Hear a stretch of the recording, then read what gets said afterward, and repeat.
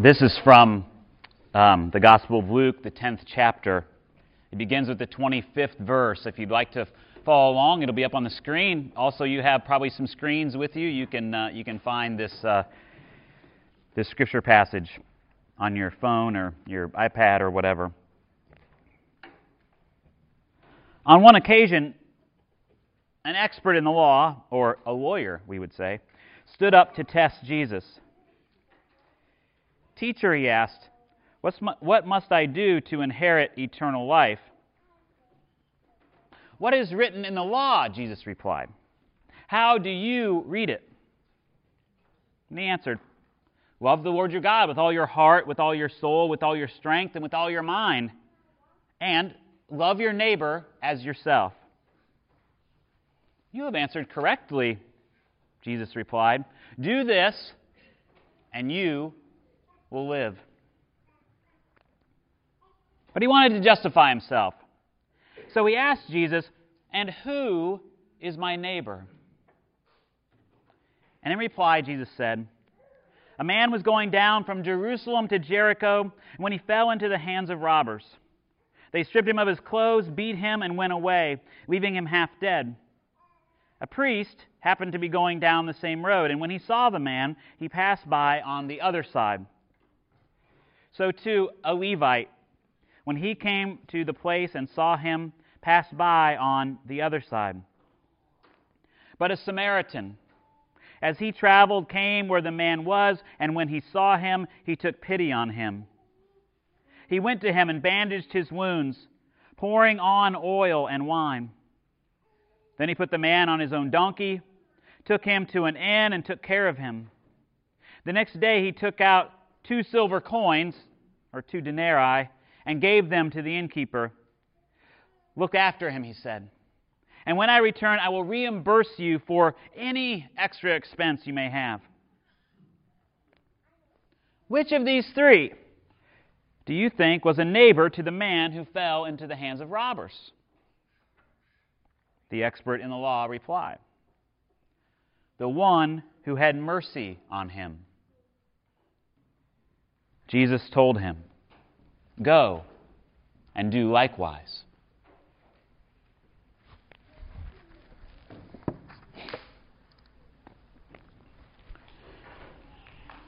Pretty familiar story, right? We even have laws that are named after this, right? Good Samaritan laws that protect people who stop to help people along the side of the road, right? So it's in our common sort of parlance, Good Samaritan. And we think of Samaritans, Good Samaritans, as really great people. Well, here's the thing. To unpack this particular parable, you've got to know some history. You've got to know what's going on behind all this. Samaritans, in a sense, are sort of like forgive the term, the red-headed stepchildren of the Jews. They are the remnant of the people who, when the northern and the southern kingdoms split, they were the people left in the northern kingdoms. They still followed Yahweh in a very particular way. They still followed the Torah, just not in the way that the southern kingdom did, because when the southern kingdom went with David and all of that. Now, you may not know that history. We won't delve into that now. But so basically, these are your cousins from some state that we could make fun of. West Virginia, for example. I knew that we were going there, but sorry. Isn't it interesting? Like in Nebraska, we make fun of Iowa. Right? But everybody makes fun of West Virginia. I just don't understand that. But anyway, so you know, whatever that's about. But the Samaritans and the Jews are related by blood and by theology, but Samaritans are seen by the Jews as dirty and despicable people. That's just where it was. This was not someone you would invite in your home. This was not someone that you would want to be around. This is not someone, this is when you tell your kids, we are not friends with those people. If the Samaritan moves in the neighborhood, everybody else moves out. To try to get it into more modern terms. So, I don't know if you can even, viscerally, I don't know if you grew up in a family where there were just people that you just didn't hang out with.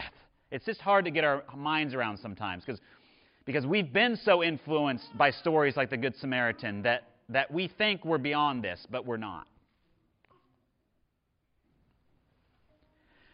So, Samaritans were really hated. And so when Jesus tells this story, and I want to back up to this to the lawyer who's asking him. He asks a very earnest question. What can I do to inherit eternal life? How do I, Jesus, you're a rabbi, you're a teacher. I want to know your take on how do I live into what God wants for me? Isn't that a question that we would all, we're here for some reason. It must be about God. We're trying to figure out what does it mean to live a life in relationship with God. How do we work out what it means to be faithful people? That's where the rubber hits the road. And so he's just asking an honest question. And so Jesus just turns it back on him like he often does and says, so what do you read? What do you read in the Scriptures? And he says, well, love the Lord your God with all your heart, your mind, your soul, your strength. And love your neighbor as yourself. And Jesus is like, you're right. Jesus himself had said, when asked what are the greatest commandments, he said, those two, right? That's the heart and the soul of the law and the prophets, Jesus says. And in some sense, it's the heart and the soul of his teaching. Love the Lord your God, love your neighbor. So, the attorney, like attorneys today, needs to parse terms. You got to figure out what you're talking about here. Because if I'm going to be faithful, I've got to know who my neighbor is. Right? I've got to know who is it that I'm supposed to love. And so Jesus then tells the story, and he says the priest and the Levite. Now, there's some debate in the commentaries about whether the lawyer would identify with the priest and the Levite, but at least on some level, the priest and the Levite would be seen as representatives of good hierarchy in society, in Jewish society. Even though we know, looking back, the priesthood was probably pretty political and possibly corrupt. The Levites, they sort of rested on their laurels as being the people set aside to be in that priestly line. So there's some of that going on. But these would have been people, much like I sort of joked, the bishop of Richmond and the mayor. You would expect that these would be people who would do the right thing. But Jesus uses them as an example. They go right on by. Guys laying by the side of the road. And then comes the Samaritan. And, maybe in our world today, you say, along comes a Muslim.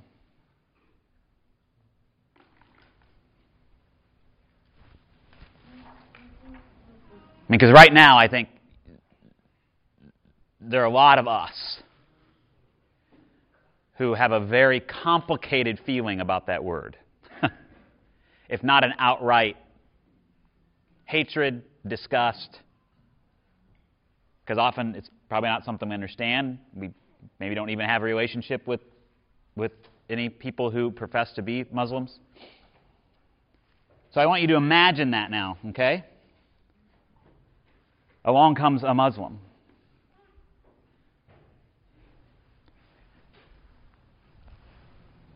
That's who helps. And for this lawyer, that's got to be like, what? The Samaritan stops and helps?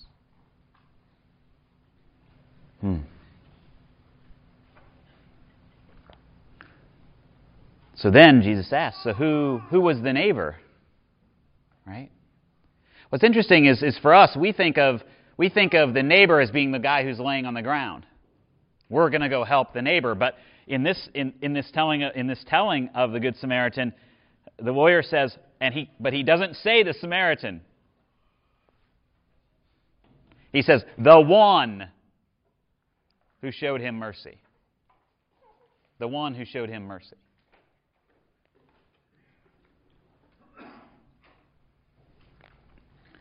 What What's so amazing about this story, too, is that, the road from Jerusalem to Jericho was a road that was very dangerous back in ancient times. It was sort of a main road, but it was still just it was a main trade route, and so it was just a place where ne'er-do-wells and robbers could just hide out, because the topography is very hilly. There are lots of places where you could just hide up in the side of a hill, right near the main roads. It's still that way today. You're driving along from Jerusalem to Jericho, and there are still nomadic people who have built these shacks out there. And you'll be driving along, and all of a sudden you're like, oh my gosh, there's like a whole development back there of these shanty towns that you couldn't see until you were right up on it. And so it's a place fraught at this time with danger. And so the fact that anyone would stop when you already know that there's been robbers there and have hurt somebody and left them laying by the side of the road,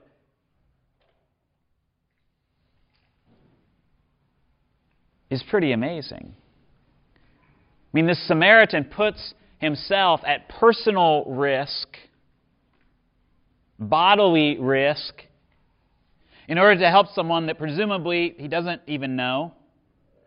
And then, not only does he just bandage him up, he takes him to a place where he can be taken care of. And he gives the innkeeper in advance 2 days' wages. 2 days' wages. And says, just take care of this person and whatever, I'll be back, whatever, I'll pay.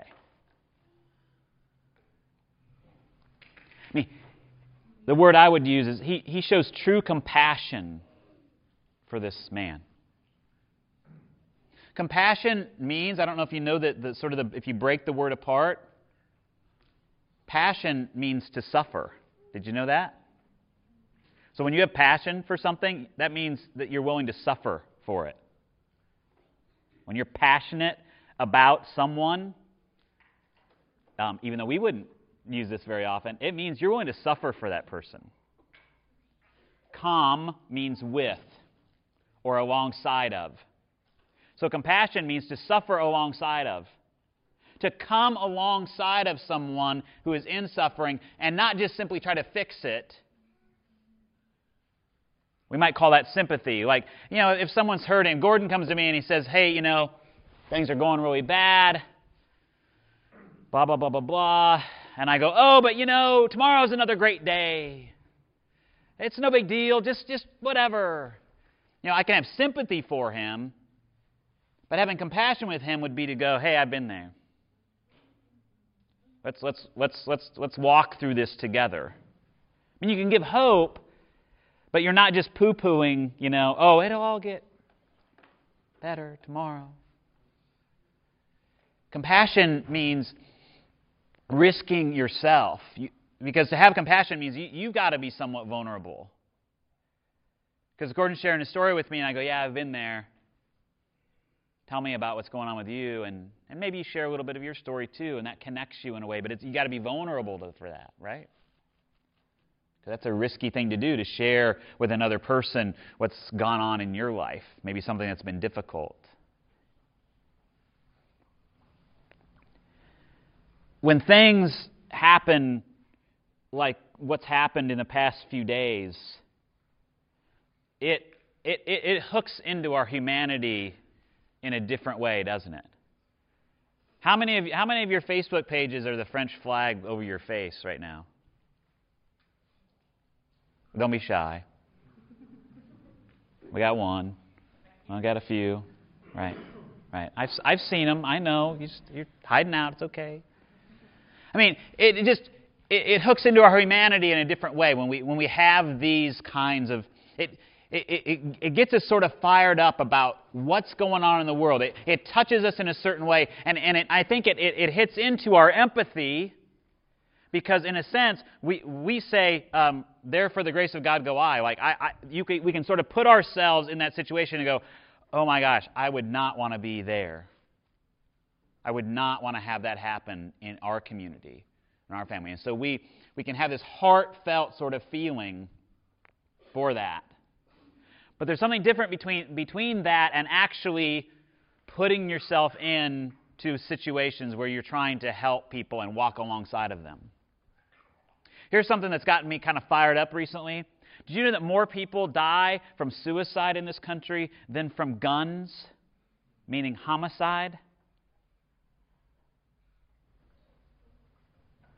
We got a problem. But we don't talk about it because it's not real sexy. It doesn't happen in these concentrated things like this. I'm not trying to say that what's going on with these terrorists and all that isn't important. I'm not saying that. But I'm saying is that sometimes we human beings have blinders on as to what's really happening beneath the surface. If we have more suicides than people committing homicide, there is something going on. There is something going on in the hearts and the minds of the people of this country, your friends and neighbors and mine. Did you hear the word neighbor?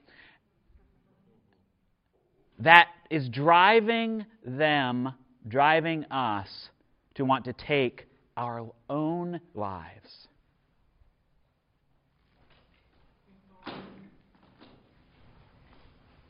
Compassion. How do you walk with someone who's in that kind of state? I don't know what gets you fired up. So I like that word better than makes you mad or frustrated. But what I do know is that Jesus, because we follow Him, He calls us to be people who are looking at what's going on in the world and what doesn't look like it's right, and to get fired up and to dive in, not because we've got the answer, but because we're willing to risk ourselves with compassion. To risk ourselves with compassion for those who are in need and those who are hurting. And that, I don't just mean in need like, don't have a place to live, don't have a job, that kind of thing. Yes, absolutely there too. But there are people in need in our communities that look like they're doing just fine on the surface. Those are the people that you find out, they're getting a divorce. It's been real ugly at their house for years. Did you know that their daughter committed suicide at college? Oh, wow. I thought they were the perfect family. I mean, that's what's going on in our communities. There's so much stuff. So what's getting you fired up? How are you and I? How are we loving our neighbor? What thing or things are you committed to in your life as a person who follows Jesus?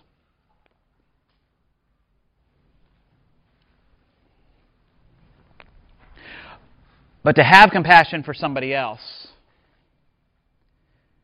also means that you've got to learn to have compassion for yourself.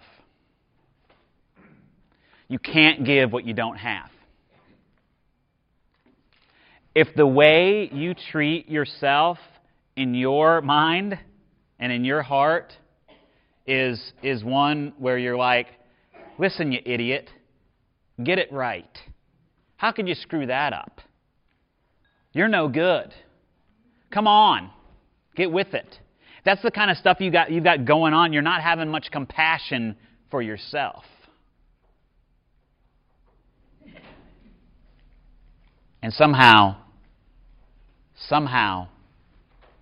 to learn how to care for yourself means you have a greater capacity then to care for others and to have compassion for others, because you can own your own vulnerability in that. And here's the thing. Jesus already knows what's going on in your head. Jesus has compassion for you. Jesus walked alongside of people who were broken And Jesus and the Holy Spirit still walks alongside of us, seeking to heal us and make us whole so that we might then be a light and life in our communities, to have compassion.